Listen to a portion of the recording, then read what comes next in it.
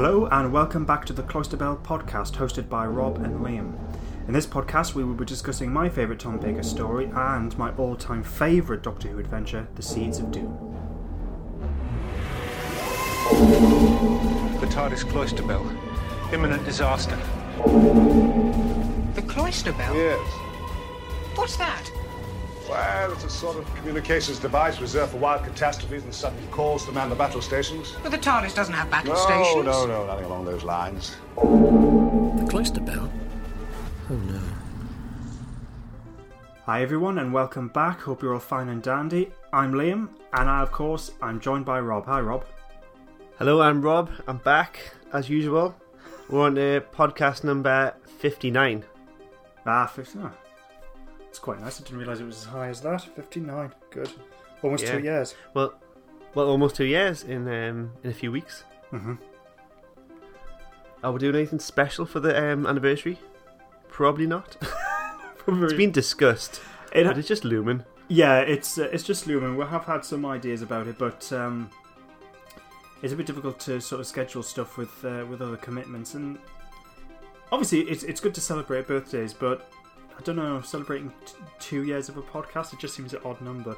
If we manage to make it to 5, I think that'd be quite a good anniversary to celebrate. Yeah, do you think we'll make it to 5? Optimistic. Who knows? Time will tell. Do you want it? Do you want to make it to 5? Are you sick of it already? Yeah, I'm sick of it already. This is the final podcast. We can't even bother to reach number 60. We'll not make it to 2 years. More importantly, probably to the listeners, they don't care about our anniversary. It's the Doctor Who anniversary in November. Yes. Maybe that's something worth celebrating. Well, that's the whole point of the podcast. In a minor capacity. Yeah. Yeah, I think we celebrate it every week. We don't do it once a year. Yeah. One of the things that, in terms of Doctor Who, one of the things that has been kicking off and is starting to get traction and a lot more publicity is the Time Lord Victorious, which we discussed briefly in a previous podcast. And at the time of recording, the current Doctor Who magazine, issue 556, I suppose it's a special, because one thing we noticed was the price had bumped up for this issue. That's right. There's actually Doctor Who magazine occasionally does these special issues. Mm-hmm. They've got one coming out this month that's only $6.99. That makes no sense, because this one was $10.99. But it came with a couple of nice posters and some cards if you want to make the Eccleston and Tennant TARDIS console room. So it's got some cardboard cutouts for that. And it also came with a supplement, which was art called Doctor Who Time Lord Victorious Monstrous Beauty, which is a comic adventure with the Eccleston Doctor and Rose. And have you read it? Well, you know what? I was going to get in touch with you. I've read half of it. I know it's not that long. I could have got through the whole thing. But I was going to get in touch and see if you wanted to, or how we should tackle Time Lord Victorious. Because I know it's not up on our schedule. But could we do the comics in a small capacity? Or would we look at the story in depth? But no, I have read half of it, so I've got the gist of what it's about. Mm-hmm. Had you wanted to talk about the story in particular? Just a little bit. I mean, nothing in massive spoilers, but it's an interesting one. So one of my favourite, just because one of my favourite Doctor Who stories is State of Decay, which is in Tom Baker's final season. As part of the E-Space trilogy, and it was written by Terrance Dicks, and it has this story which involves vampires, and it mentions in the telling of the story that the Time Lords once had this big battle with these incredibly powerful vampires, and later on Terrance Dicks wrote a sequel to it as part of the Virgin New Adventures, which is a pretty cool story because half of it's set in 1920s Chicago, and then he goes back to the planet of the vampires as seen in State of Decay, and it's a pretty cool story. And this sort of falls into it because the villains are the vampires. And there was another book. Is it the one you got me? Was it Vampire Science? Oh yes, yeah, that's right. That's that's the second of the 8th Doctor adventures for BBC Books. Mm-hmm. There is another vampire story, Zagreus, the Big Finish audio adventure. All right, okay. It delves into the history, and certain actors play a representation of characters, and Colin Baker plays a vampire in the Dark Times. Ah, that sounds pretty cool. I should give that So a that's listen. one to check out. Yeah. Yeah. But also within this comic, so it's got those ties, and it's and he comes across, I don't know whereabouts. You know when they get caught at the beginning of the comic, and you got this female general. Yes, who we find out who the female general is. Ah, right. Okay, so you have got to that point. And yes, and don't worry about spoilers. I'll catch up on the comic after the podcast. All right, fantastic. Who turns out to be Rassilon. Yes, and they do a DNA test on Eccleston, and he's identified as an alien. So he's not the same species as this general, who is apparently Rassilon. This would imply that this is Shibogan Rassilon. Yes. Before Tecteum, Omega, and Rassilon became Time Lords. So I mean, I think it's a pretty cool story in general. I mean, this is just a sort of teaser to what one element of the Time Lord Victorious story is going to do. But I mean, you don't have to be a fan. I think it's easy to follow. But obviously, if you are a fan of the show, there's a lot to explore and pick up on. I mean, one of the useful things in the Doctor Who magazine is they've got this sort of guide to how the stories break down in terms of the characters. Does it make a bit more sense to you? Are you more confused than ever? No, it's... Well, I think... Because reading the article that accompanies it, so the idea is that you've got these stories stretching across different Doctors.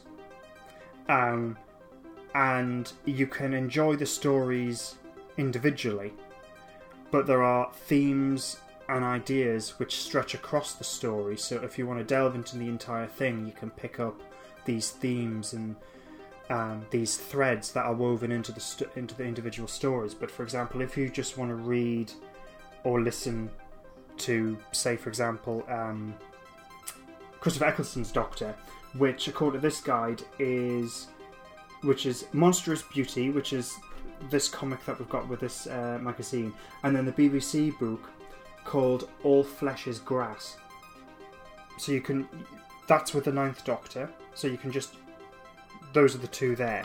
Or you have Paul McGann's Doctor, so we've got a Big Finish vinyl, Big Finish audio, BBC books. I would like to just highlight the vinyl there, because Big Finish are doing 3 CDs with Paul McGann. Right. They are doing the vinyl, which features Paul McGann and David Tennant, exclusively from Asda in October. Right, okay.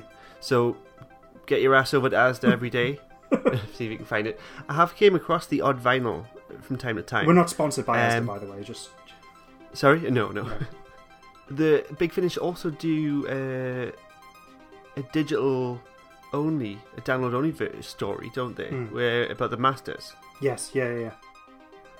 But this is sort of in terms of the Time Lord Victorious. I mean, if you're wanting to get every single story, it's going to cost you an arm and a leg. I mean, so if you're rolling in it, you haven't got a problem. I mean, some of the stuff can be. So, for example, one of the things that the series is doing is introducing this race called the Keturah, which is mentioned in the Monstrous Beauty comic. This part of text at the very beginning of it, they're mentioned. But then you've got the Dawn of the Keturah, which is, according to this guide, on DoctorWho.tv, the website. I mean, in terms of the 10th Doctor, so David Tennant's Doctor, it mentions, you got Defender of the Daleks, the Titan comic, and then it actually mentions Water of Mars, the 2009 episode. It forms part of all this. which if you've watched it, watched that story at the end, the end he's talking about how he's the Time Lord Victorious. It's sort of it's a very powerful ending. Yeah, it is. I mean, at some sooner rather than later, hopefully, I would like us to review that, because that I do think it's a very strong episode and one of my favourites. And yeah, that ending is it's very chilling. So it's great that we've got this guide, and so it breaks it down into terms of each of the Doctors, and apparently we've got this character called Brian who's going to be in it.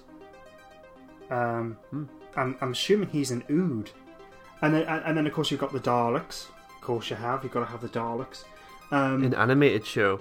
Yeah, and it's got the Emperor Dalek, the big gold domed thing from I think. First introduced in the 60s comics. This just looks cool. Was this Patrick Troughton comics? Possibly. Oh no, was it just simply Dalek comics? Just the Dalek comics. Right, okay, got you. So actually, I mean, because when I first heard about the Time Lord Victorious stories, I was a bit sort of dubious about it all. But I think the main concern is, can we appreciate these stories without knowing the entire thing? I think that's the main concern. Yeah, and I mean, from what I can understand from how it's been advertised in the magazine, the way that they've been talking about is that yes, you can enjoy the stories individually, but in some form, it all sort of pieces together the whole thing. So if you just want to read All Flesh is Grass, for example, then you can, and you can enjoy that as an individual story.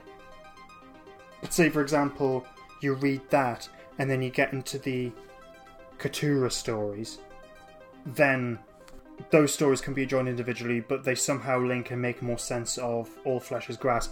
I mean, if they've managed to do that, that's quite impressive. It's basically, by the sounds of it, Doctor Who does its own version of the Marvel Cinematic Universe. There couldn't be a better time to do it, really, could there? When the show's not on the air. Yeah, and we can't actually do anything. Just a bit of miserable reality brought into the podcast. So there's a question for us: should we explore some of the Time Lord Victorious in some capacity? Do you think? No. Anyway, so moving on. No, let's just do it all. Do it all. I mean, that's the thing. I mean, there is a part of me that does want to sort of explore these entire stories, but at the same time, I mean, I haven't got an unlimited supply of money. And this is the thing as well. When you've got Echoes of Extinction, which is a Big Finish vinyl, how long is that going to be available for? Is it limited edition? Yes, and it is available as a digital copy, so you can download it. Ah, right, okay. I think you can get, I don't know if it's included in the bundle, but if you can get the Time Lord Victorious bundle from Big Finish, it might be 20 odd quid, and you get the three McGann CDs, a physical copy, and you get the digital copy of the Master 2-part short stories. Right. I don't know if the vinyl version is the equivalent, is available on download in the bundle, but you can get it on download. Oh, right, okay. Well, at least it's available in other forms. So that's good. But I've noticed with Brian the Ood, they've got this story called Time Fracture, which is being released apparently as immersive theatre. Okay. But I don't. Yeah. But I don't know where or how that works. So maybe need to delve into that a bit more. That's it. Also, escape rooms. Do you know about this, Liam? Oh yes, yeah. The Doctor Who escape rooms are doing a Time Lord Victorious version, I think. Oh, right, okay. So if you need the complete version, you need to go to the escape room. Wow, this is just getting absolutely insane. I mean, it sounds cool in a very nerdy way, and there's a part of me that goes, "Oh, but I mean, I think it's going to be, if you want to experience every single story and every permutation of it, I think it's probably going to be nigh on impossible, by the sounds of it, because it's going right across the board in terms of different types of media. I think at some point it's going to be very interesting to find out, behind the scenes stuff of how this is all put together. But some cool stories, and as I said with this one, which was teased out with the Monstrous Beauty comic, I mean, to be honest, I mean, Doctor Who magazine has done its job with this supplement, because reading the comic, I mean, one thing we haven't talked about was the artwork. I do like the artwork in it. Some of the panels I mean, all the panels are really good, but some of the artwork is really quite beautiful, actually. I just love the use of colour and light, and it's just, so it looks fantastic. But the story as well, it's like, oh right, okay, it's the vampires, and there's a character called Rassilon, and there's but also there's some fun bits in it as well. Mm-hmm. But it's done its job. It's piqued my interest. And it's like, oh yeah, okay, I want to get into the Tango Victoria stuff now. So with regards to that cardboard TARDIS set that came in the magazine, which is pretty cool, but if you could just pick it up, put it in the bin, and head over to a site called aftdownloads.co.uk. There's this guy called Phil, and he does this action figure theatre. He does these cardboard sets that you can print out and make for your toys. Oh, yeah, I think I've seen those, and they actually look really, really good. So good. So it's aftdownloads.co.uk, and it's worth going to just to look at some of them. There's all the Doctor's TARDISes there, and even like the 12th Doctor, 8th Doctor ones. They're quite. There's a lot of scale and intricacy to them. I mean, you need a printer, of course. Yeah. But no, I mean, that's a good. It's worth going to just have a look. Yeah. No, that's a very good shout out. I mean, just stick it in the bin and go to that website. I mean, it's a good call, because the guy who's done it, he's done a tremendous job with the artwork he's done. So yeah, no, that's a good shout, Rob. Yeah, I recommend people go to that website. It's really good. Just as the last bit of sort of Doctor Who news, just rumours at the moment. So as you know, we have Doctor Who the Collection Blu-ray box set, which is the classic series having been remastered with extra special features, as well as those that were on the original DVDs being released on Blu-ray box sets. And 2020, if some of you may have realised, has been a pretty crap year. It's the year, I sort of describe it as the year that everything and nothing happened. It's a year where things have gone absolutely bonkers, and the result of it is we haven't allowed to have a life. And this has affected everything, and sort of like the trivial end of the scale, it has meant there's been a delay in the collection Blu-ray box sets being released. The rumour is, at some point, the next box set is going to be season 20. This came about, it's been sort of on the cards that people have thought this was going to be the next box set as early as February, I think, this year. But apparently Peter Davison and one or two other people have said that, well, actually they've done special features and behind the sofa stuff for season 20. So it's looking like that's going to be the next box set. Oh, interesting. And although it was a special, I dare say the 5 Doctors will be included in it. Where does the 5 Doctors fit in? Just before season 20? No, just after it. Afterwards, yeah. Because that, of course, is a standalone, isn't it? Yeah. Well, it's sort of because the last story of season 20 is the King's Demons, and there's this thing at the end where the Doctor says that he's going to take them to the Eye of Orion, and of course in the 5 Doctors that's where they are at the very beginning. So it does tie in. So yeah, so I'm actually looking forward to that. It's not regarded as one of the, in terms of Peter Davison's time as the Doctor, it's regarded as the weakest season, but it does have some very good stories. I mean, the King's Demons is the one I have an awful lot of affection for. It has Mordrin Undead, which is good. It also has Enlightenment. I know a lot of people sort of decried a bit, but I do have to say I do love Arc of Infinity. Were you still aware? Yeah, it's just, I mean, the first 10 minutes of it. I mean, when we ever come around to reviewing it, I mean, the dialogue's pretty bad, but there's this, it's still enjoyable, and the rest of the story, I just love it. So when season 20 comes out, just have to keep an eye on the pre-order thing, and just order it ASAP. Yeah, stay on top of that. So on to the well, just one more thing. Before we continue with the main point of discussion, it's just to let you know that we have already discussed our favourite William Hartnell, Patrick Troughton and John Pertwee stories. So if you'd like to hear us discuss the Aztecs, which is Rob's favourite, Hartnell, The Crusade for me, then The Tomb of the Cybermen, The Invasion, Frontier in Space and The Sea Devils, do check those out. Rob's favourite Tom Baker story is The City of Death, which has also been discussed, and that is the podcast just previous to this one. So check those out. There are many other stories in our archive as well, including all the Jodie Whittaker stories and several Big Finish adventures. The social media stuff, you can find us on Facebook at facebook.com/cloisterbell. We're on Twitter at podcastbell, Instagram at cloister_bell, and our website is cloisterbellpodcast, all as one word, .com. And do get in contact with us. We do love to hear from you. Drop us comments about stories in general. In fact, any recommendations, if you want us to review it, if there's a story that you would like us to review, let us know. Get in contact and just recommend anything. That would be great. So as I said earlier, we're reviewing my favourite Tom Baker story, which is The Seeds of Doom. So just a brief plot synopsis. 2 alien seed pods are found by a scientific expedition buried in the Antarctic, and the Doctor realises that they are from a crinoid, a form of plant life that infects and transforms all animal life on planets upon which it becomes established.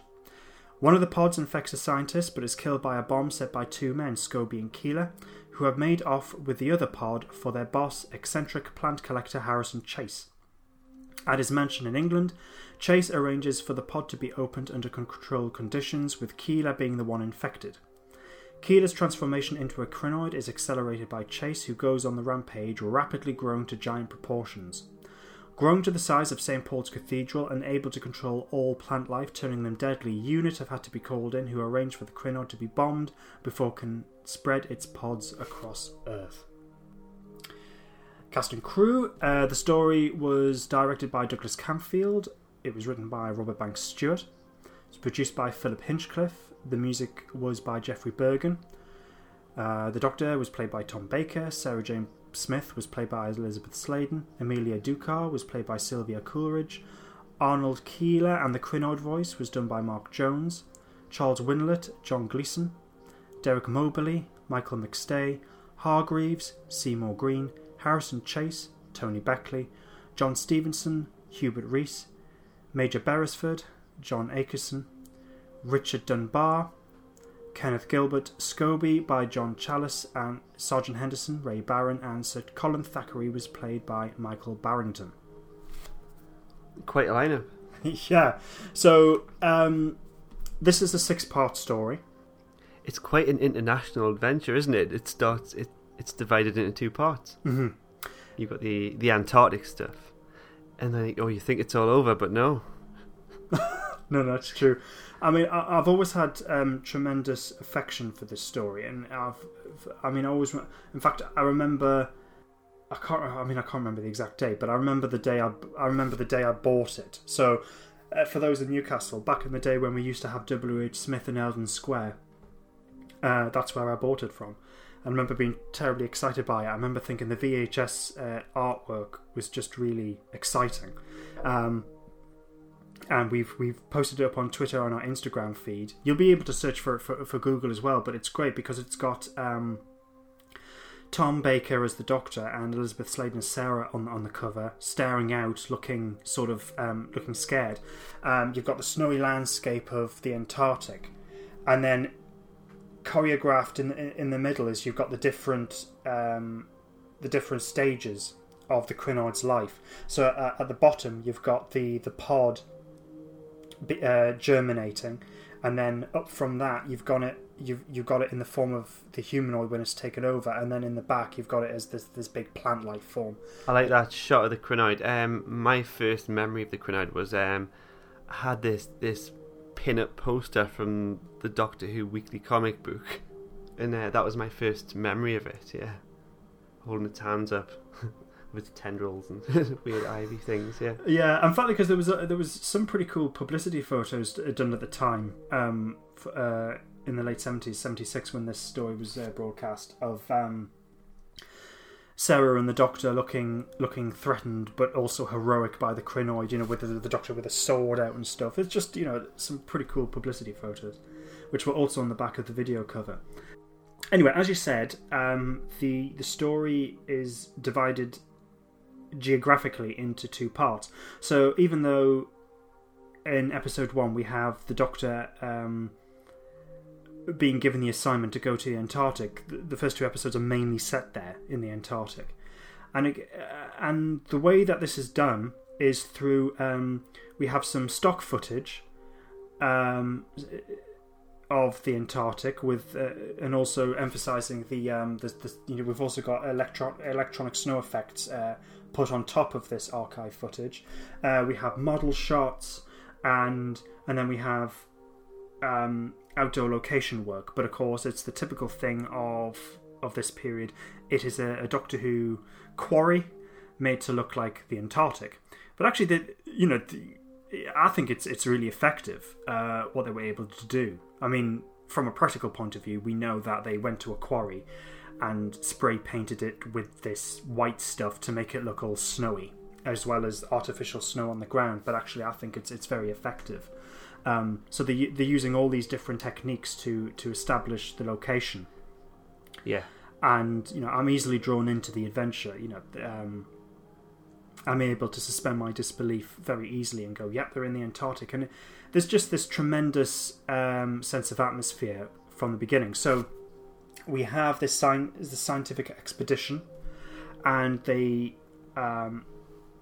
there in the Antarctic to find out a number of things, but it's also to determine whether to ascertain when the Antarctic was last tropical. That's one of the reasons why they're there. So anyway, when they're out digging for ice samples, they come across this pod, and they take it back to their base, and they're all very excited. And it turns out that despite the fact that this pod has been frozen in the ice for thousands of years, it's still alive. And one of the because they're a little bit unsure about all this, so they do actually inform their superiors back in England about this pod, which is how the Doctor gets involved. And I love this scene. It's actually very good. It sort of balances because when you watch this story, one of the things that becomes apparent very quickly is this constant level of threat. And as the story progresses, that threat just constantly intensifies. It's handled. It's amplified by the isolation there. Yeah. So even though later on they're in England, there's always this sense of this isolation. But of course, it's established. You've got the scientific base in the Antarctic. There's police and far and few between.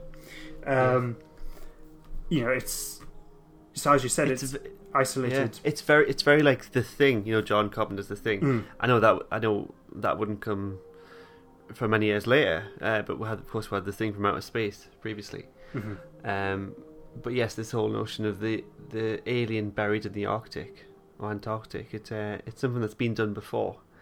This whole story does feel like a very true 70s horror film. In fact, I can't believe I didn't hold it in such a high regard till now, revisiting it. Of course, it's not an original idea. These types of stories have a trend to be a repetition of one another. We've got an alien plant taking over, out of control. The Krynoid on the build grow, and it's very reminiscent of The Blob many years later with Steve McQueen. It takes on these different aspects of these horrors from the 50s and the 60s and 70s. Yeah, and because as you say, you've got The Thing from Another World, as you mentioned before. I mean, Day of the Triffids is another obvious one.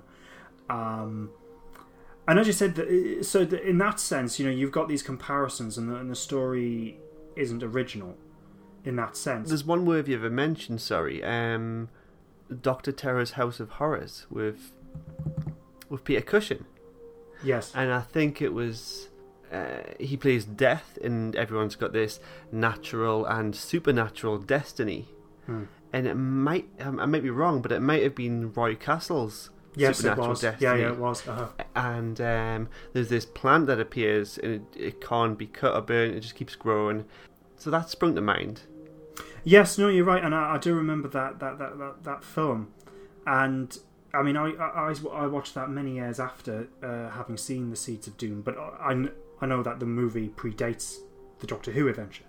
There is this idea of plant life that's been used in science fiction. This idea that the plants can come and take over the earth and kill us and so on. So it's in that horror film that you mentioned. I mean, me personally, I don't know whether you agree with me or not, but I think that film, because you're right, it's the one with Roy Castle in it, and I do remember you've got this creeper on the outside of the house, and that's climbing up the wall and then gets in the house and so on. Now, I think that's the way not to do it. I remember being a bit sort of tacky, and it wasn't particularly scary. Not very menacing. No, not very menacing. There is another analogy. Stephen King and John Carpenter's Creepshow, maybe from late 70s, early 80s, and it's a compilation of short, bizarre stories, horror stories, and one of them, there's this kind of hillbilly farmer, and this meteorite crashes in his field, and he touches it, it cracks open, and kind of burns him on his hand.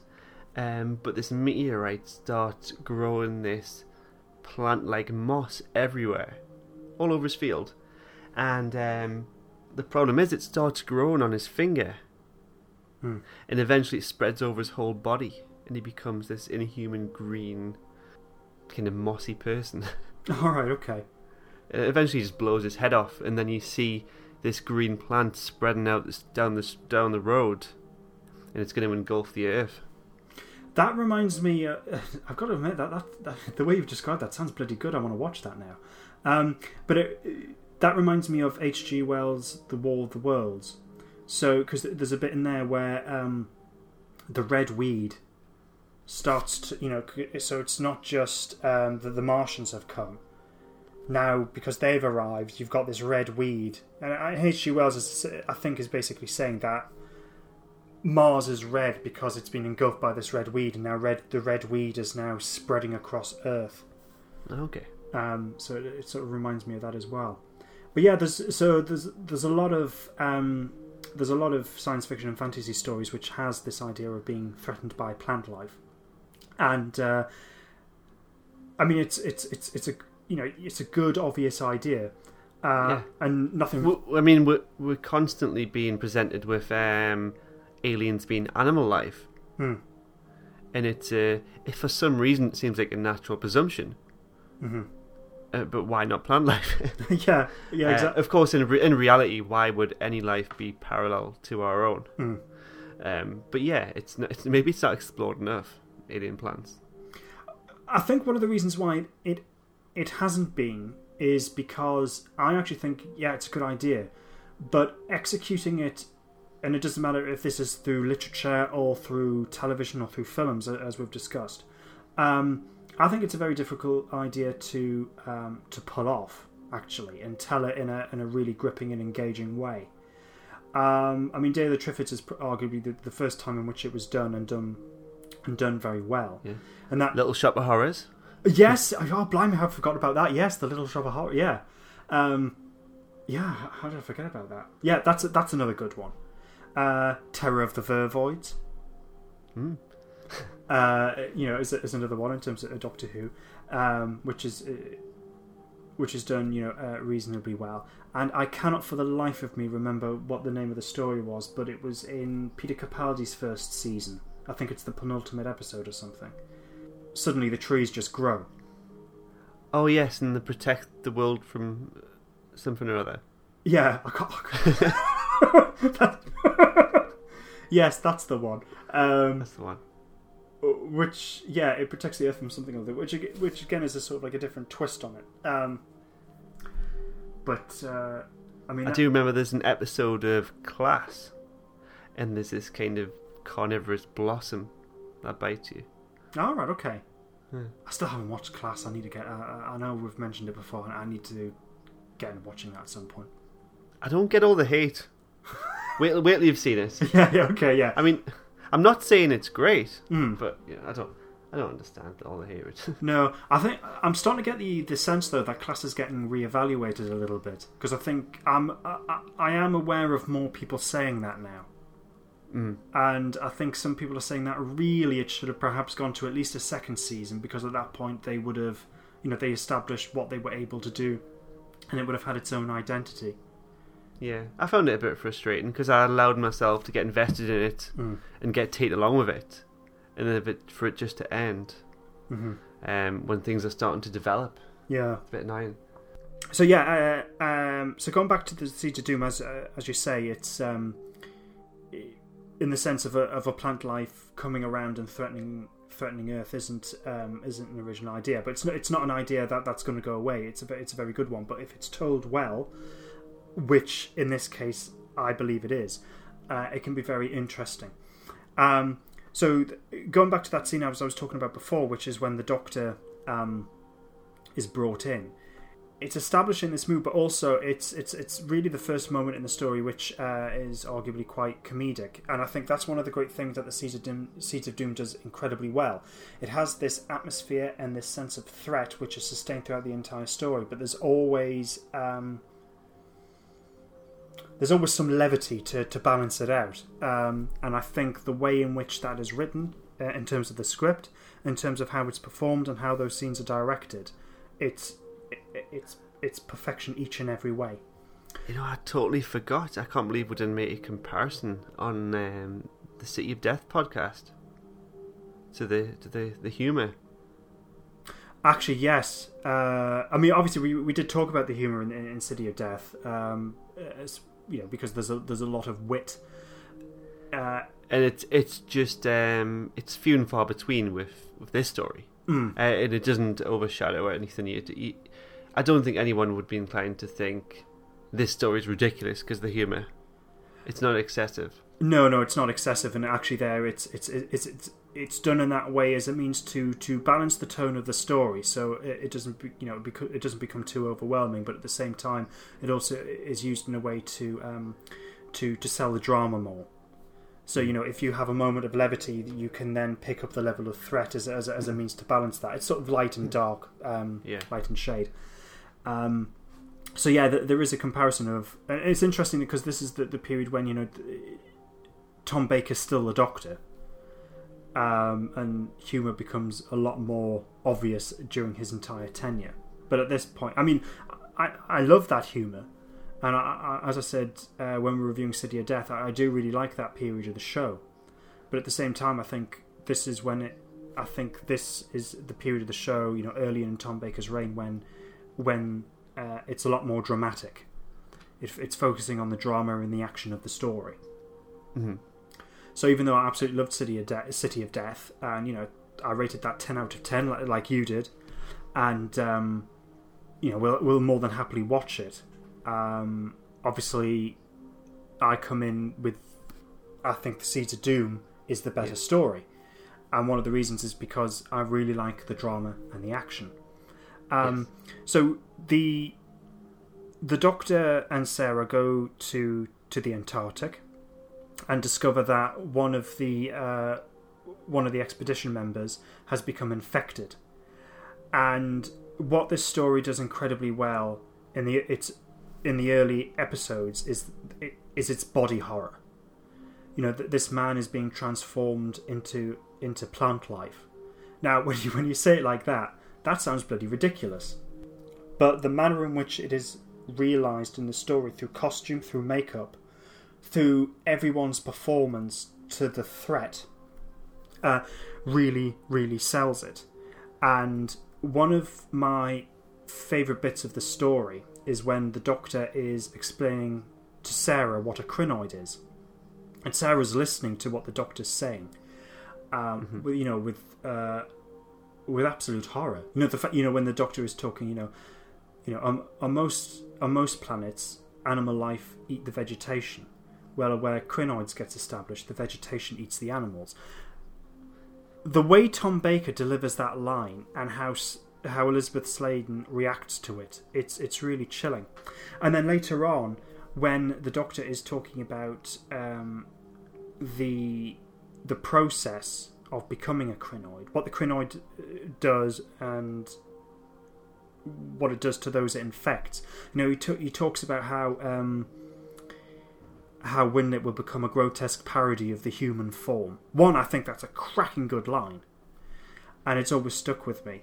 But we have, again, this is a really, this is a good moment of direction and editing. So, we have the Doctor talking about this, and then we cut to Winlet, who's in Krynoid human form, walking through the Antarctic. And we still hear the Doctor's line over this scene, and he's talking about how he will become a grotesque parody of the human form. And that's a great moment in the story, because actually what we're being told through the dialogue and what we're seeing through the image ties up very well. Now, there was an early John Pertwee story called The Claws of Axos. And funny enough, completely different alien, but one of the things that the Axons are able to do in that story is change their form, and one of their forms is this sort of like this big orange baggy type creature, and if you've seen that story, actually what they've done is they've got a surviving Axon costume, and they've done other bits and pieces to it, but effectively all they've done is spray painted it green to make it look like the Krynoid. But there's a big similarity, yeah, but that's just good production. It's like, well, because as we know, Doctor Who's budget wasn't the largest, so any cost saving measure, you're going to do it, and it's fantastic. I mean, I don't know what you think, but I think that use of that costume in that way. I mean, it isn't entirely just a repaint. They have done other things to the costume as well. It's very effective. It's very Swamp Thing. Yes, that's another good comparison there as well. But yeah, it does look like a man has been completely engulfed and turned into a plant. That's what it looks like. It's great. And already we're starting to get, because there's this character theme which runs through the story, which is this thing of greed. So we have this scientific expedition which has discovered this pod.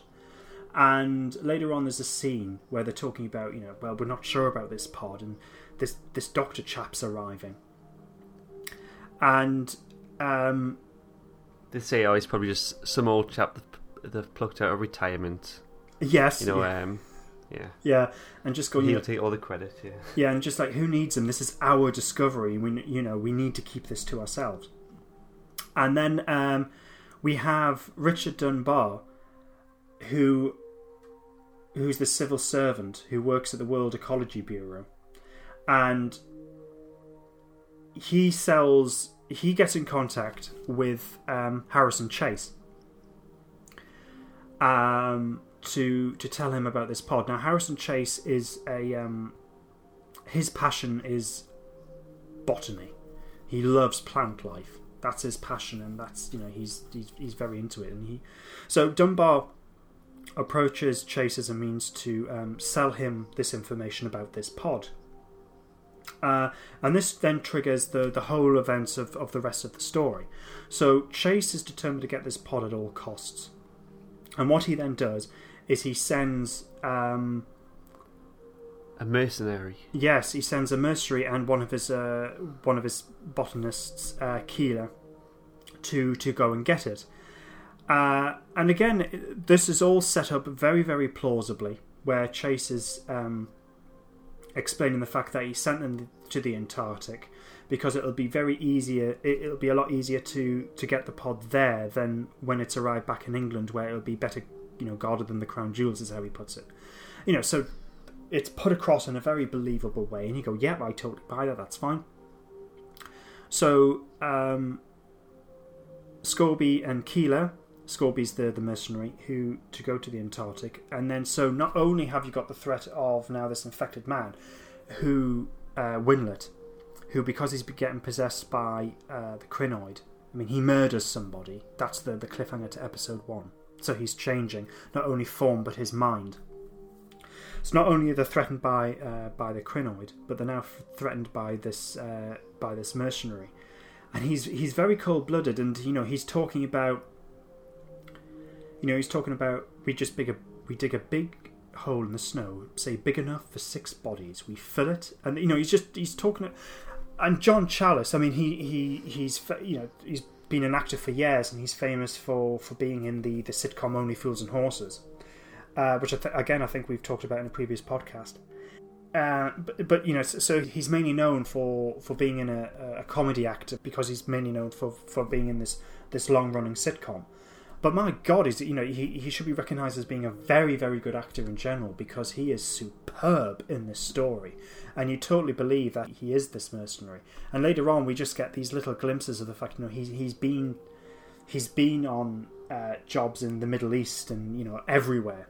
This is his job, and the fact that his loyalty lies with himself. You never know what direction he's going to take, because his allegiance changes from time to time. Yes, yeah, it does. I mean, he's aligned with Chase at the beginning simply because it's employment, that's what he's good at, and he gets paid very well. He even says that when it comes to money, he and Chase are of the same religion, because Chase is very clearly is very wealthy, and uses that wealth to get what he wants. He even says to the Doctor at one point, the Doctor says, "Are you with us?" And he says, "Well, for now." Mm-hmm. Yeah, yeah. So he is a very believable character, and you don't know whether to trust him or not. And again, that goes into this character element of greed, because as you said, he's there for him and him alone. It's a big underlying theme, isn't it? And so in the early stages, when he's threatening everyone, you believe him that at any point he could easily pull the trigger and blow somebody's brains out. So again, it's very solid characterization through the writing and through the performance. Anyway, they managed to escape with the second pod. Scorby has attempted to cover his tracks by blowing up the entire base. The Doctor and Sarah just managed to escape, which is again is a very tremendously exciting cliffhanger to episode 2, and it's brilliant use of miniature model work, of model work, because when we see the base explode, I mean I just think that's amazing. That's a fantastic model. Yeah, how it's shot, the design of it, it's thoroughly believable. So it's bringing this action element into the story and that level of threat, and it just looks brilliant. I mean, and that's one of the things about the story as well. I like the entire look of it. So then we've come out of that initial setting of establishing the story, and now we are in England, and the Doctor is on the Doctor and Sarah are on the run to find out where this pod is and to destroy it. Because as the Doctor says, it can grow to the size of St. Paul's Cathedral, and then at that point it can spread its seeds across the entire planet, and then when it gets to that point, then we're really screwed. So they have to prevent that. But no one at this point is really buying that level of threat. They realise that the pod is dangerous, but they don't think it's that dangerous. Yeah. Dunbar, having sold his secret to Chase, is obviously very keen to keep that under wraps. So he informs Chase. Chase then arranges for the Doctor and Sarah to be killed. And so again, their lives are incredible. They are in incredible danger. So we get this scene where they're being driven, and then they're driven to a secret location to be shot, and so that they've got to get out of this incredible dangerous situation. And again, the Doctor's got a lot of fight in him in this story, hasn't he? Oh yeah, he has, but he needs to be, because if he doesn't fight back, then he's killed. It's as simple as that. His life and Sarah's is constantly threatened, and so we get this scene where they're in the middle of nowhere, and then the Doctor has to beat up the man who's been sent to kill them. And again, that's a very incredibly tense scene, and superbly shot by Douglas Camfield. You know, he has the reputation for being the best director for Doctor Who, and when you've got stories like this directed by him, in fact, funny enough, because my favourite Patrick Troughton story was The Invasion, which he directed. So when you've got stories like this and like that, and then stories like this directed by him, I think it's very safe to say, yeah, he was a bloody good director. And you know, we don't, all what we see is the Doctor punched down, obviously hitting. You know, we don't actually see the violence, but we know it's taking place. It's just superbly well shot. And then later on, when we find out that that he's been sent to hospital, you know, it's like, my God, the Doctor really did do a number on him. But totally. Yeah, but the Doctor had to, otherwise he and Sarah would have been shot. Yeah. So now we're at Chase's estate, and then they're investigating and trying to get the pod, and even though it's this country estate in England, the fact that they are trapped there is very believable. And again, you've still got this very isolated location, which keeps the tension. But you've also got the balance of humour as well, because we have this character called Amelia Dukar, who's introduced, and in fact, who's a famous flower painter, famous in terms of the story, and played by Sylvia Coure, and she is just fantastic. I mean, I love the character, and I love how she's just performed. It's an absolute delight. She appears in 3 of the 6 episodes. She appears in half of them, and it doesn't seem enough. I absolutely adore her character. No, the characterization all around in this story, there's no half measures. There's a lot of depth to each character, and they've all got potential. And she's just this brilliant eccentric, but not overwhelming, but just absolutely brilliant. In fact, so not only is it happenstance that the Doctor encounters her, which gives her the tip off of Chase and where he is, so that gives them the needed lead.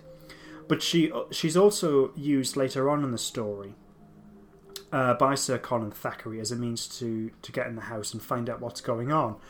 But we don't know that initially, do we? No, we don't. But again, I absolutely fantastic. So it turns out what happened was, when the Doctor and Sarah got kidnapped by the chauffeur who was about to shoot them, they searched the car that they were driven in, and they found this old painting in the boot, which is obviously been signed by Amelia Dukar.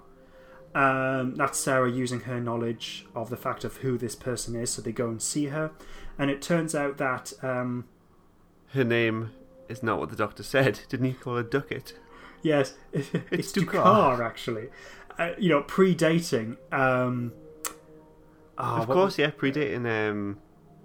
Oh, hang on. Yeah, we know what we're talking about. What the hell's it called?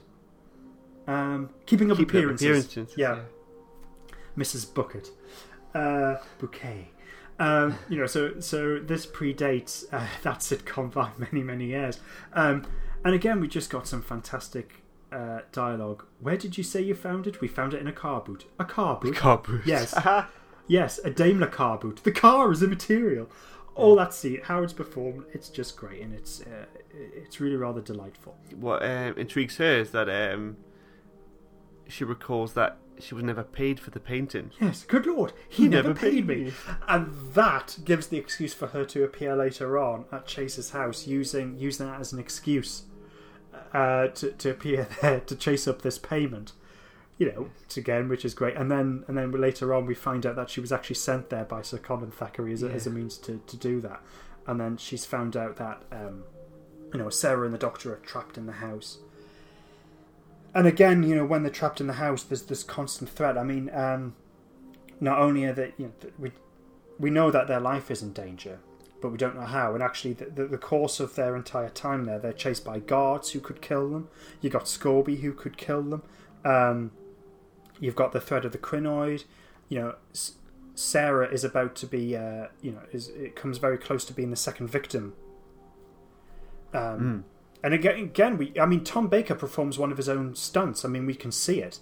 So, we've got this scene where Chase is holding down Sarah's arm in order for the crinoid pod to affect it. The Doctor's up on the roof looking down on the skylight, seeing this all. He then jumps through the skylight, and then we then cut to him Tom Baker jumping into shot. We can see it's him, and it just, we could... He just leaps through the glass. Yeah, he leaps through, pushes everybody, pushes everyone out of the way, gets Sarah, and again we've got this great moment of Harrison Chase going, "What do you do for an encore, Doctor?" "I win." Pushes Chase out of the way, grabs Sarah, and runs out the door. Great scene. It's action, great dialogue, furthers the story. So they're on the run again, and then again later on, the Doctor is, the Doctor's has been captured. Sarah has managed to escape, and we've got this scene where they're in this darkly lit room, and Scorby's just pushing the Doctor around, like being really intimidating, and then pushing him into the barrels. Yeah. Over and over, yeah. God, that was rough. Yeah, that it's like, you're a bit steady on your feet, Doctor, and then he grabs his head and yanks it back. There's not many times where I really feel bad for the Doctor, but in that instance, I thought, "Oh, this is really bad." Yeah, I mean, it's really brutal, and then it's established because what's in this room is this compost machine, which grinds, just a big grinder. A big grinder, and obviously the threat is that the Doctor's going to be fed into this thing, and that's a nasty death. That's of the horror that's presented in this story, that's probably the peak of it. Apart from the transformations, the self horror of having to change into a crinoid. That's pretty horrific, the grinder. Yeah, it is, because I think you've nailed it, because you've got this level of threat throughout the story, which is the crinoid, which is realised very well, and we're very easy to suspend our disbelief, but that's fantasy, and that fantastical threat is balanced with the real threat of violence. And I mean, I don't think the violence is gratuitous. I think it's handled very well. And it's all part of there to further the characters and further the plot, and obviously sustain audience engagement. But with scenes like this, the level of threat is very believable. Yeah, it's plausible. It's based on, like you said, the greed. It's real human emotions, real human actions. So yeah, it's an actual threat. Yeah, horrific. Yeah, it is. And at some point, I mean, later on, because the only people trapped in the house we have, I think his name's Sergeant Berriford. Oh yeah. No, it's not Sergeant. It's not. I forgot. I know who you mean. Sergeant Henderson. Yeah. So we have Sergeant Henderson. We have the Doctor, Sarah, and Scobie, and they're trapped in the house. So we've got Crinod on the inside, Maniac, which is Chase on the inside. Because at this point, I mean, he's always been this dangerous character, but what ends up happening is he sort of becomes possessed by the crinoid. It's in keeping with, but then that's sort of, there's a bit of a question mark, because Chase has always been obsessed of plant life. So we don't know whether, has he actually become possessed by the crinoid, or is this just his... I question that, because initially we think he's power mad, and then we'll get to a point where we realise he's just mad. Yes, yeah. And with the music, that he's playing to his plants. The music's terrible. Yeah. In that scene. Yes. So we don't really know what happened. The crinoid chose not to kill him. I mean, he communed with it, but was it just verbally? Because he was just lying on the floor. It could have all been in his head.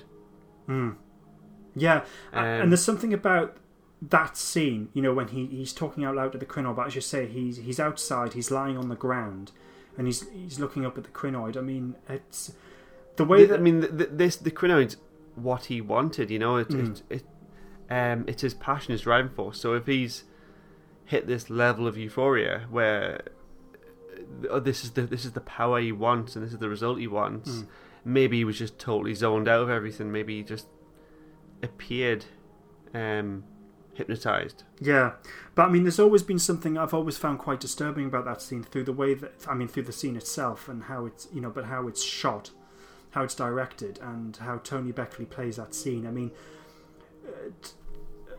This is one of the amazing things as well. I mean, the cast in this story is absolutely brilliant, and we've got Tony Beckley who's playing the main villain, and a fantastic actor. I mean, he was in. He did loads of television work and films, and he was in The Italian Job. He was in Get Carter. He was also not a particularly well-known film. I think I only mention it because I had Roger Moore in it. He was in a movie called Gold. I think he was in one of the Pink Panther movies as well. But anyway, absolutely fantastic actor, and the fact that he's there and he plays this part really well. And I've always found that you get his sense of you get the sense that he's not all there, that the man is mentally ill at that point.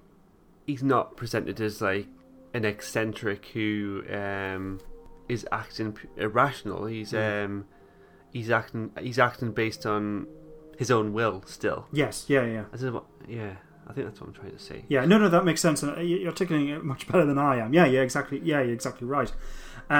So when you've got these characters trapped in the house, and you've got this threat of this crazy but fully functioning man trapped in the house with them, so that they're having to protect themselves from the threat outside and the threat inside.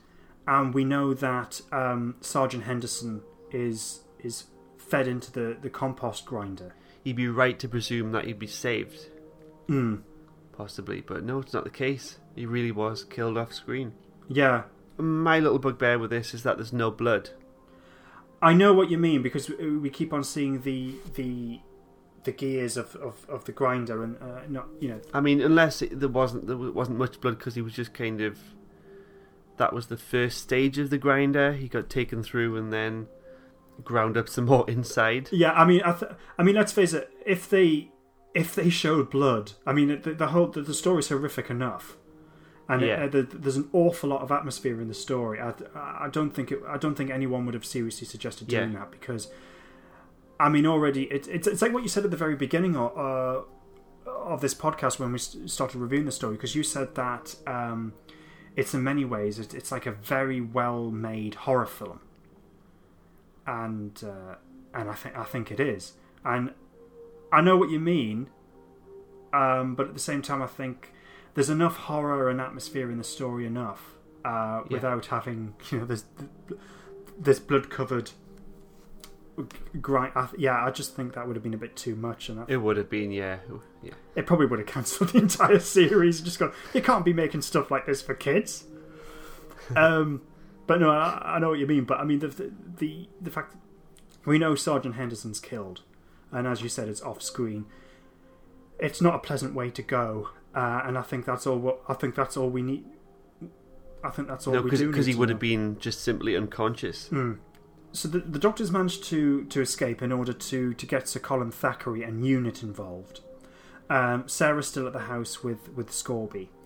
Now at this point, Scorby has become a sort of an uneasy ally, because he's realised, it's like he's changed allegiance simply because the whole situation and his life's in threat, and being with the Doctor and Sarah is the right thing to do at that time. But even the Doctor says, "Can I trust you?" And Scorby's like, "For the moment." So again, this sort of he's an ally for the moment, but for how long? So there's always that question mark with his character, which is believable. And there's a fantastic scene with you just want to go, yeah, go on, Sarah. There's a bit where they end up having an argument, and Sarah's just basically telling Scorby straight about what he's about. It's like I'm trying to remember the lines now. You're nothing without unless you have a gun in your hand. And this is his moment to make a choice. And ultimately it doesn't save him, does it? No, but I mean, just that scene of just Sarah telling him straight and it's really standing up to him, and it's just like, bloody hell, you go, Sarah, yeah. It's, you know, you really get the... I mean, she's been very courageous throughout the entire story, but that's one moment when I think, you know, she really stands out. And what the story has done, I think, very well in terms of the threat, you know, we've been told it and we have seen it. But sometimes it's those moments when dialogue says more... You know, because the thing is, you know, good writing is show, don't tell. But sometimes being told and not shown, obviously depending on the strength of the writing, can work. And I really like this scene. So the stakes are really high. The Doctor is in a desperate state to get UNIT involved because the Krynoids, you know, is very close to having final germination where it will spread its seeds over the entire planet. So he's back with Sir Colin Thackeray and Major Beresford's there, this new character. And he, you know, Major Beresford, you know, and quite rightly he's saying that, look, unless we have evidence, I will not mount an attack on someone's private property. And the Doctor goes, look, I've just snatched this report off one of your secretaries, read it. And Colin Thackeray, you know, he's talking about, you know, a man's been strangled in a rose bush, and then, you know, the Doctor then snatches it and then hands it to Major Beresford, who then's talking about, you know, this woman who's been killed and in her garden and so on. And then he just goes, no, this bit, all within a mile of Chase's estate. So, just through superb dialogue performed incredibly well, with a great sense of tension through the actors and the way that the scene is directed, you know, we're getting a sense of, you know, things are really building up, and it's not just the case that this threat is taking place in Chase's estate, because at this point it's established that the Krynoid can control all of the plant life. So it's not just a case that it will spread its seed. It's across the earth and, you know, more Krynoids and all the rest of it. It's also able to control the plant life that we already have, and people are dying. Yeah. Given that it can control the plant life, in that respect, it could have possibly controlled Chase, couldn't it? Mm-hmm. If it could cross the boundaries between plant and animal. Yeah, I mean, it raises the question. I mean, with Harrison's character, I mean, I don't think he would have been a vegetarian. No, no, just constantly eating beef burgers all the time. He's in pretty good shape if that's the case. Anyway, so, and one of the things that, I mean, I think the special effects in this story have been really, really good. Now, I think if there's one thing that arguably dates the story, but I don't mind it too much, and I'll say why in a moment, is, you know, when the Krynoid has reached such size, it's because, you know, it's this big plant creature with these massive tentacles on top of Chase's mansion.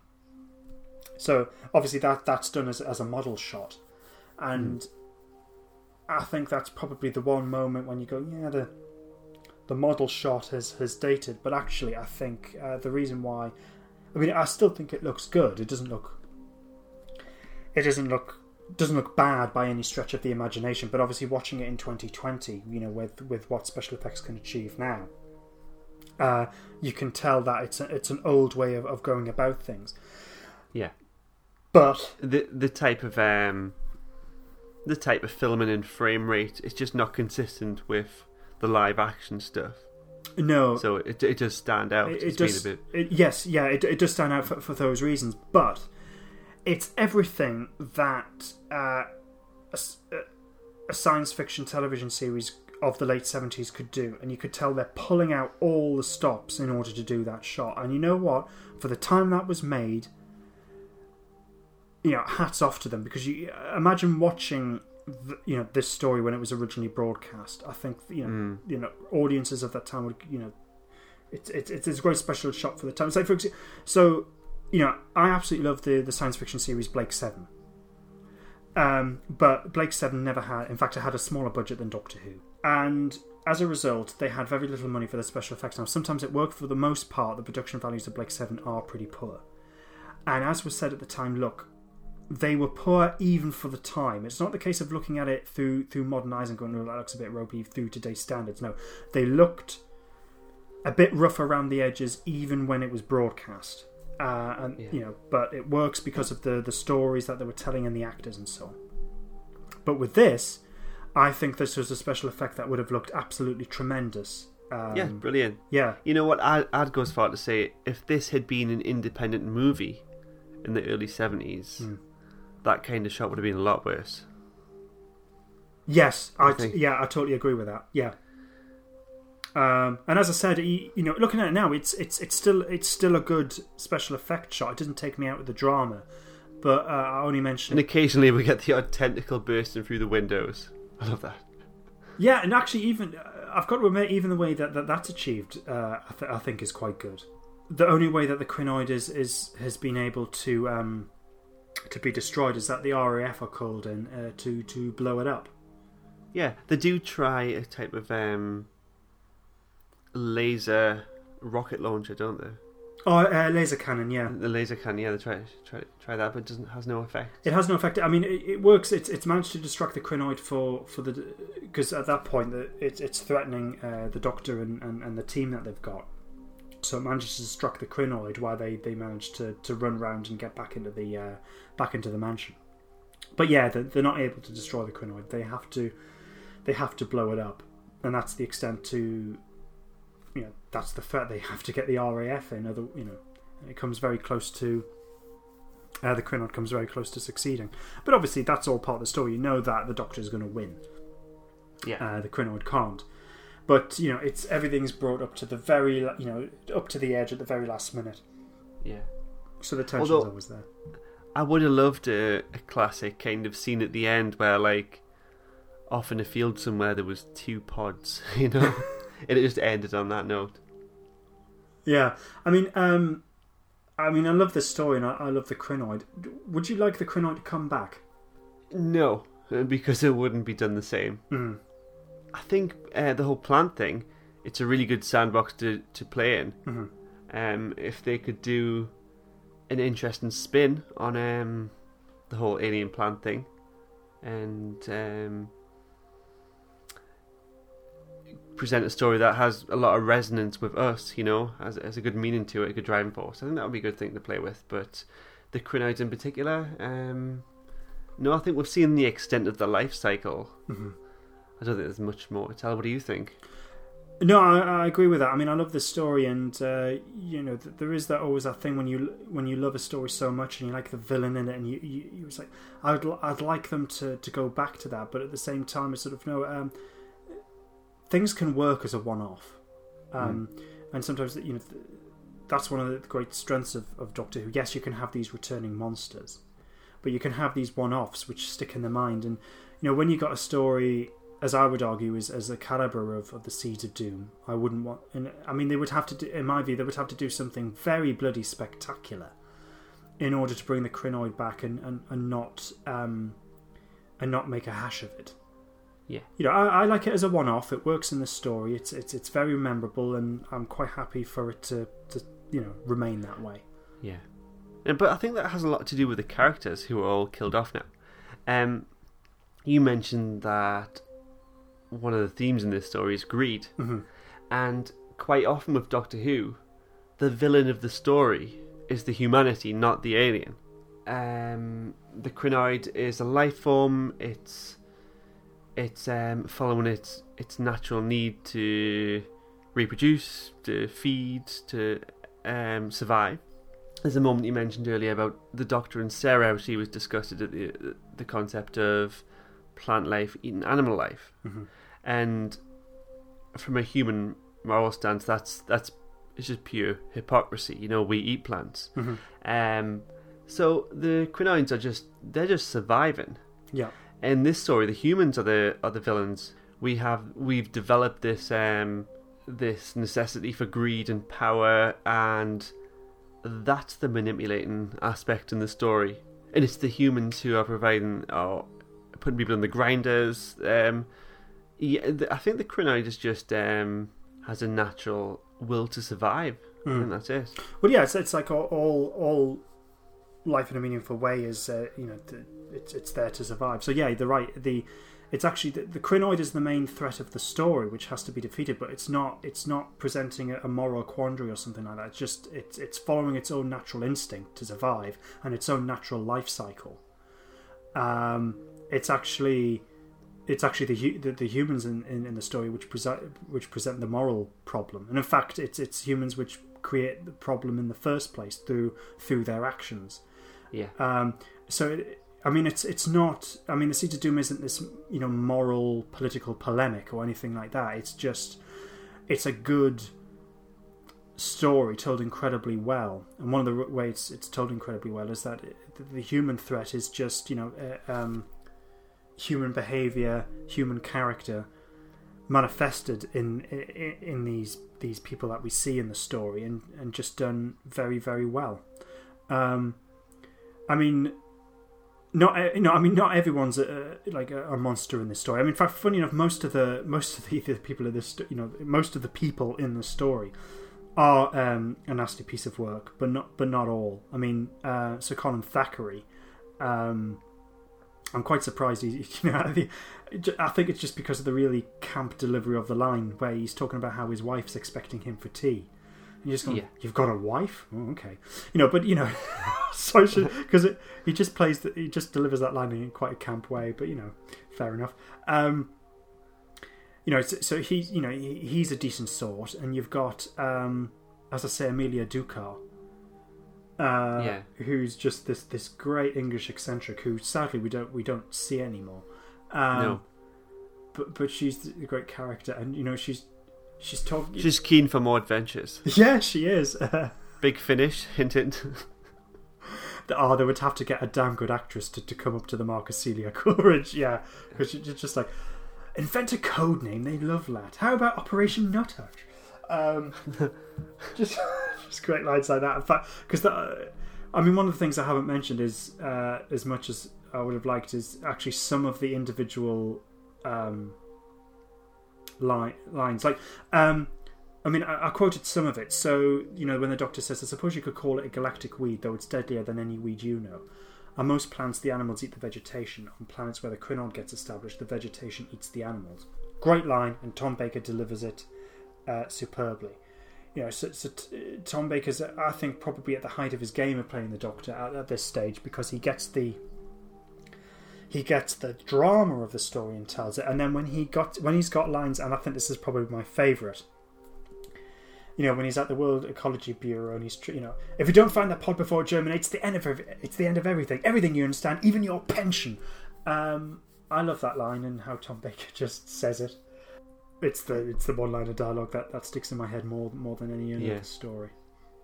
Yeah, standout moment for me is when the Doctor is held at gunpoint and he's asked to turn around. Oh yes, and he complete 360 degrees. Yeah. Wolfgang Amadeus Mozart had perfect pitch. What happened to him? Who? Wolfgang Amadeus? Oh, him. Oh, he died. Just. There's still that level of threat, but the Doctor's trying to cut through it. It's just that absolute wonderful balance. I just think it's great. One thing which does date the story is the fact that you could, because I vaguely remember this, you could make a telephone call at a payphone with only 2 pence. Yeah. Have you got a 2 pence piece? Yes. Then go and find a phone and call someone. Oh, just, yeah. That line needs to be used in modern Who.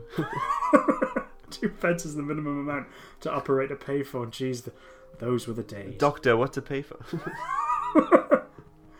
It's like a mobile phone, but in a thing. Funny enough, where I live, we had a phone booth. Oh God, this is probably just the most boring point I'm ever going to make on a podcast ever.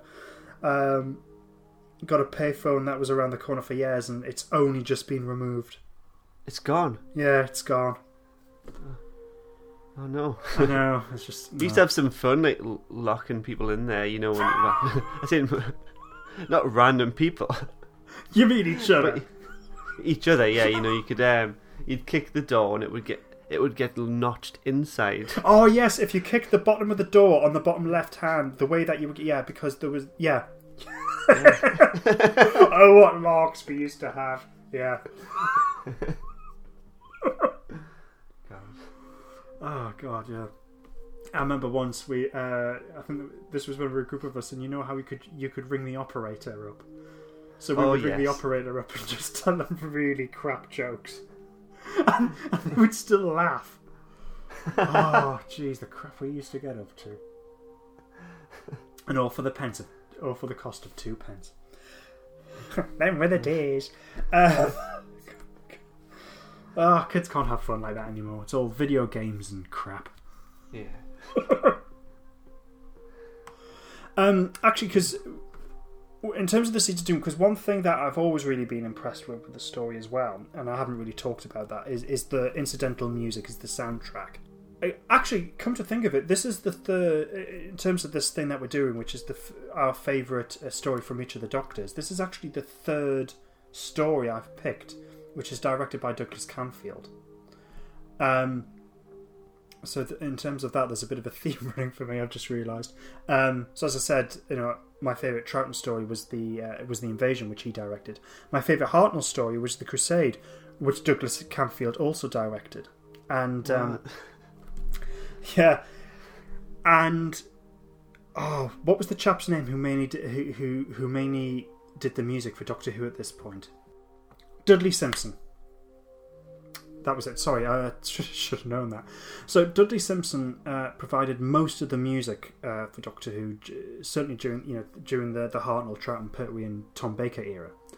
And Dudley Simpson provided the music for The Crusade, and Douglas Camfield wasn't impressed with it, and in fact they had a massive falling out. And from that point on, Douglas Camfield refused to work with him. So if you notice, in fact, because also Dudley Simpson provided all the music for Blake 7. Douglas Camfield directed one episode of Blake 7 in the first series, and again, it's the one episode where Dudley Simpson doesn't provide the music. Ooh. Yeah, so Douglas Camfield wasn't a friend of Simpson at all. So whenever Douglas Camfield comes along, he to direct a Doctor Who, he always gets someone else. And in this case, in terms of the Seeds of Doom, because Douglas Camfield also directed Terror of the Zygons, which was the first story for this season.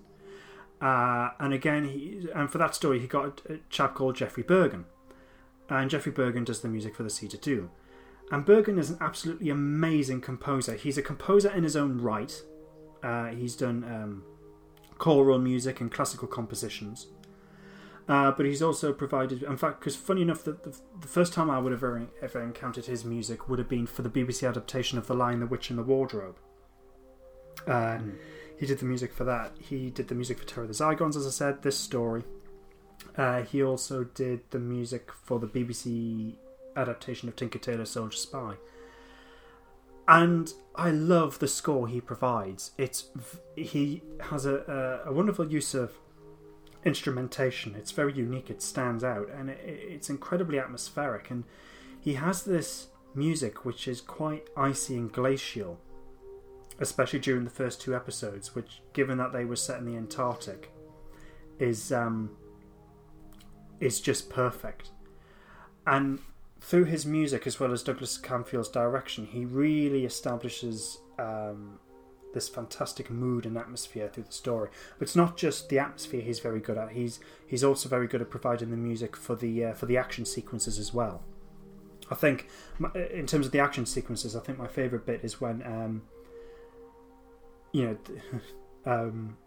when Dunbar's on the run, and Scorby's out to kill him. You got this great score which just picks up in momentum, building up to the fact that Dunbar then gets killed by the Krynoid, and then the Krynoid lurches to basically runs towards the Doctor and Sarah, and that's the cliffhanger.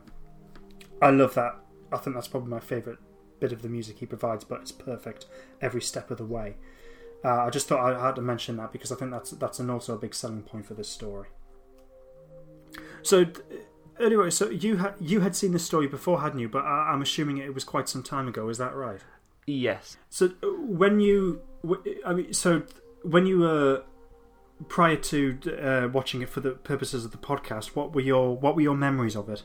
I vaguely remembered the whole thing, but I didn't remember it being as good. Oh, right, okay. Maybe the characters didn't stick with me well enough the first time. I don't know why. But no, I wasn't expecting such a good story. I was quite familiar with the story because I've read about it a lot since watching it. But no, I really enjoyed it. It was unexpected, but it was really good.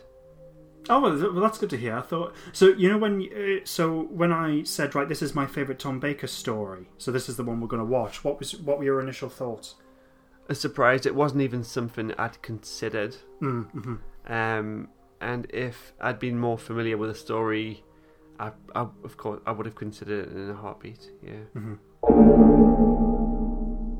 Okay, so listeners' responses. Doctor Who The Target World has kindly gotten back in contact with us. Great to hear from him again. He said, well, it's a great action story on TV and also audiobook. I've done a podcast on it. Alright, okay, need to listen to that. I do enjoy the characterisation between Tom Baker and Sarah Jane. Very good. Yeah, I agree with that. I think the relationship between the Doctor and Sarah in the story is pretty much perfect, really. I think. Yeah, and it is a good action story. Yeah, good point. Mike Clark has said, I was absolutely terrified by this as a kid, but still loved it. The half-transformed Winlet was horrific. Yeah, indeed. I borrowed the novelisation from the library and had to place the cover face down at night because I was scared of the crinoid. Yeah, no, I get that, and I still think the half-transformed I think the half-transformed Winlet still holds up. I think that the body horror that we see at that part, and then also with Keeler when he's transformed, even the bit when he's given a meal of raw meat. Yeah, that's really strong stuff still. So I think the horror still holds up. Some of it's still quite stomach churning actually, even as adults. But that's really interesting to hear, learning of someone's actual fear of the story. We quite often hear hiding behind the sofa, and it's one of those things that you either roll your eyes or cringe at. But there's not many Doctor Who villains that you would associate with really inciting kind of terror in you. That's good. That's a good one. Yeah. John Lane has said, a proper zinger of an adventure, great characters, witty dialogue, and it has a Scorby in it. A Scorby. It's a Scorby in it. Proper zinger. Yeah, I think that's just a really good summing up of the whole thing, and it has a Scorby in it, and does indeed. In fact, to be perfectly honest, one of the things that makes me chuckle is we've also got a Dunbar in it, because we had a fruit and veg shop and a corner shop. I'm surprised neither of us have brought this up till now. I know. I'll hold off on it. Which were run by a family, and they were Dunbar, the Dunbar family. And for some reason, the guy, I think he was the youngest. I think he was the youngest son. He ran the corner shop, and we just knew him as Dunbar. Was his first name John? I can't remember. Anyway, yeah. I don't know, but didn't the sign say Dunbar? Dunnies. Yeah. So the fact you got a character called Dunbar, and it just always made me true, especially the line, "Scorby, get Dunbar." It's just like, okay. Richard G.W. Crooks has just simply states, my favourite story. And yeah, it's mine as well, so I do not disagree with that at all. And there is one more response, and I am trying to find it. Okay, this is from I actually reached out to this person because I came across their Twitter account quite some time ago, and I think it was safe to say that they were a fan of the story because they are, insert adjective in brackets, close brackets, crinoid, and their picture is of Winlet half transformed into the crinoid. So anyway, I reached out to Insert Adjective Crinoid to get their response. And they said it has the best Doctor Who monster, enough said really, but it also has great characters, an interesting structure, good pacing, decent cliffhangers and amazing direction. With all that, how can it not be a classic 10 out of 10 story? And I don't disagree with that. So thanks everyone for getting in contact with us. That's great. And as I said at the beginning of the podcast, we do love it when listeners get in contact with us. So not even just for the purposes of the podcast, just get in contact with general. We'd love to hear from you. So thanks to all the listeners who got in contact with us. That's fantastic. Great, thank you. And as I said at the beginning of the podcast, we love it when you do get in contact with us, so please do. And in fact, get in contact in general, that'd be great. And as I said at the beginning of the podcast, you can get in contact with us in different ways. Facebook.com/CloisterBell. Twitter's probably the best at PodcastBell, and we're also on Instagram at Cloister_Bell. Rob, am I right in saying that people can also get in contact with us through the website? Is that right? Yes, so if you go to the website, there is an email address. It says to get in touch, email us at submit@cloisterbellpodcast.com. Ah, fantastic. Thanks, Rob. That's just submit something. I'm not saying you must submit to us. Yeah, we're not gods or anything yet. And just a quick reminder, the website is cloisterbellpodcast.com. So just as a conclusion and score, do you want to do a summing up, Rob, of your feelings on it? Well, I did write a little summing up, but I think I've already said it. It kind of exceeded my expectations of what I remembered. It's quite comparable to other horror movies, but considering it's a Doctor Who television show, it kind of exceeded where other movies haven't. The characterization is amazing, direction's good, like I said, the music's really good. I don't think I should be allowed to rate things, but it's hard to compare The City of Death and this. Both of them excel in different ways. Yeah, I agree with that, yeah. I feel like a right numpty, but I'm just giving it 10 out of 10. Because I couldn't find any faults with it. It was very enjoyable. Well, I'm pleased you enjoyed it, because obviously just through my choice, I didn't want to pick a story and go, God, this was a chore. I mean, yeah, I'll basically just be repeating everything that you've said. I just think, for me, it's the perfect story. It's because, as you said, I also ranked City of Death 10 out of 10. And obviously, did you intend to? Do you think initially? I knew I was gonna rate City of Death highly, but when it came to it, I suppose I did surprise myself a bit. But I don't regret giving it that score. I mean, I did when we were talking about it. I did say that there were one or two faults with it, but at the same time, I just think that the imagination of the story and the wit and how just damn enjoyable the whole thing is. I just love it. And there's far more to recommend City of Death than criticise it for. I mean, the faults that I thought were there were really quite minor, to be perfectly honest.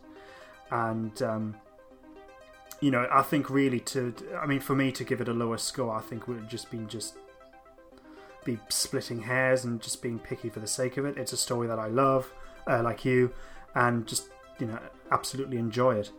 So I suppose at the time when it came to scoring it, I was a little bit surprised. I thought going into it I would probably come out with it scoring at a 9, but I'm still happy with the score. I'm not going to revise it down or anything.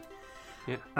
And obviously with the Seeds of Doom, I'm giving it the same ranking, but it really what it boils down to is personal taste. I love City of Death, but the Seeds of Doom for me, again, I'm giving it 10 out of 10, but I love the music.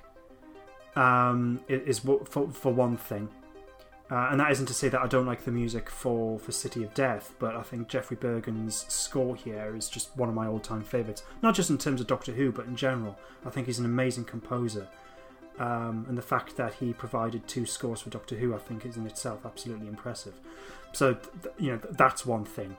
Douglas Camfield again directs the story with great pace and style, really sells the story. The story is cast superbly well. The writing for me is perfect. For me, this is the story that I cannot fault at all. And I'll always be in the mood for it. In fact, this was years ago now. The last Doctor Who convention that we attended, Philip Hinchcliffe was one of the guests, and I got him to sign my DVD cover of The Seeds of Doom. Did you? So, and as I said, this isn't just a case of it being my favourite Tom Baker story. This is my favourite Doctor Who story. Full stop. Oh, brilliant. Well, that's good. We're just being honest. Mm. I mean, if we didn't like it, we wouldn't be here. So we don't have to try and legitimise our choice of a score. Yeah. Don't have to explain ourselves. So that's it. And I'm pleased, Rob, that you enjoyed the story. So for our next podcasts, we're going to be looking at our respective favourite Peter Davison stories. And then the next one's going to be yours, Rob. Do you want to talk about that briefly? Yes, it's going to be Earthshock. Major hallmarks of this story. The Peter Davison story, the one where Adric dies. We have the new Earthshock look Cybermen, as we call them. Yeah, that's pretty much sums it up. But to go further into that, to add more detail, you have to listen next week. Yeah. So thanks everyone for listening. So we're going to be looking at our next Doctor Who adventures is highly regarded still to all these years. It's a classic. So I think it's safe to say Rob's picked another bloody good one. So we look forward to you joining us then. Obviously, as we've said before, please get in contact with your comments, as I say in general, but let us know your thoughts on Earthshock. Yeah. So looking forward to it. So until then, everyone, goodbye for now. Yep, submit and goodbye. Bye-bye. Bye.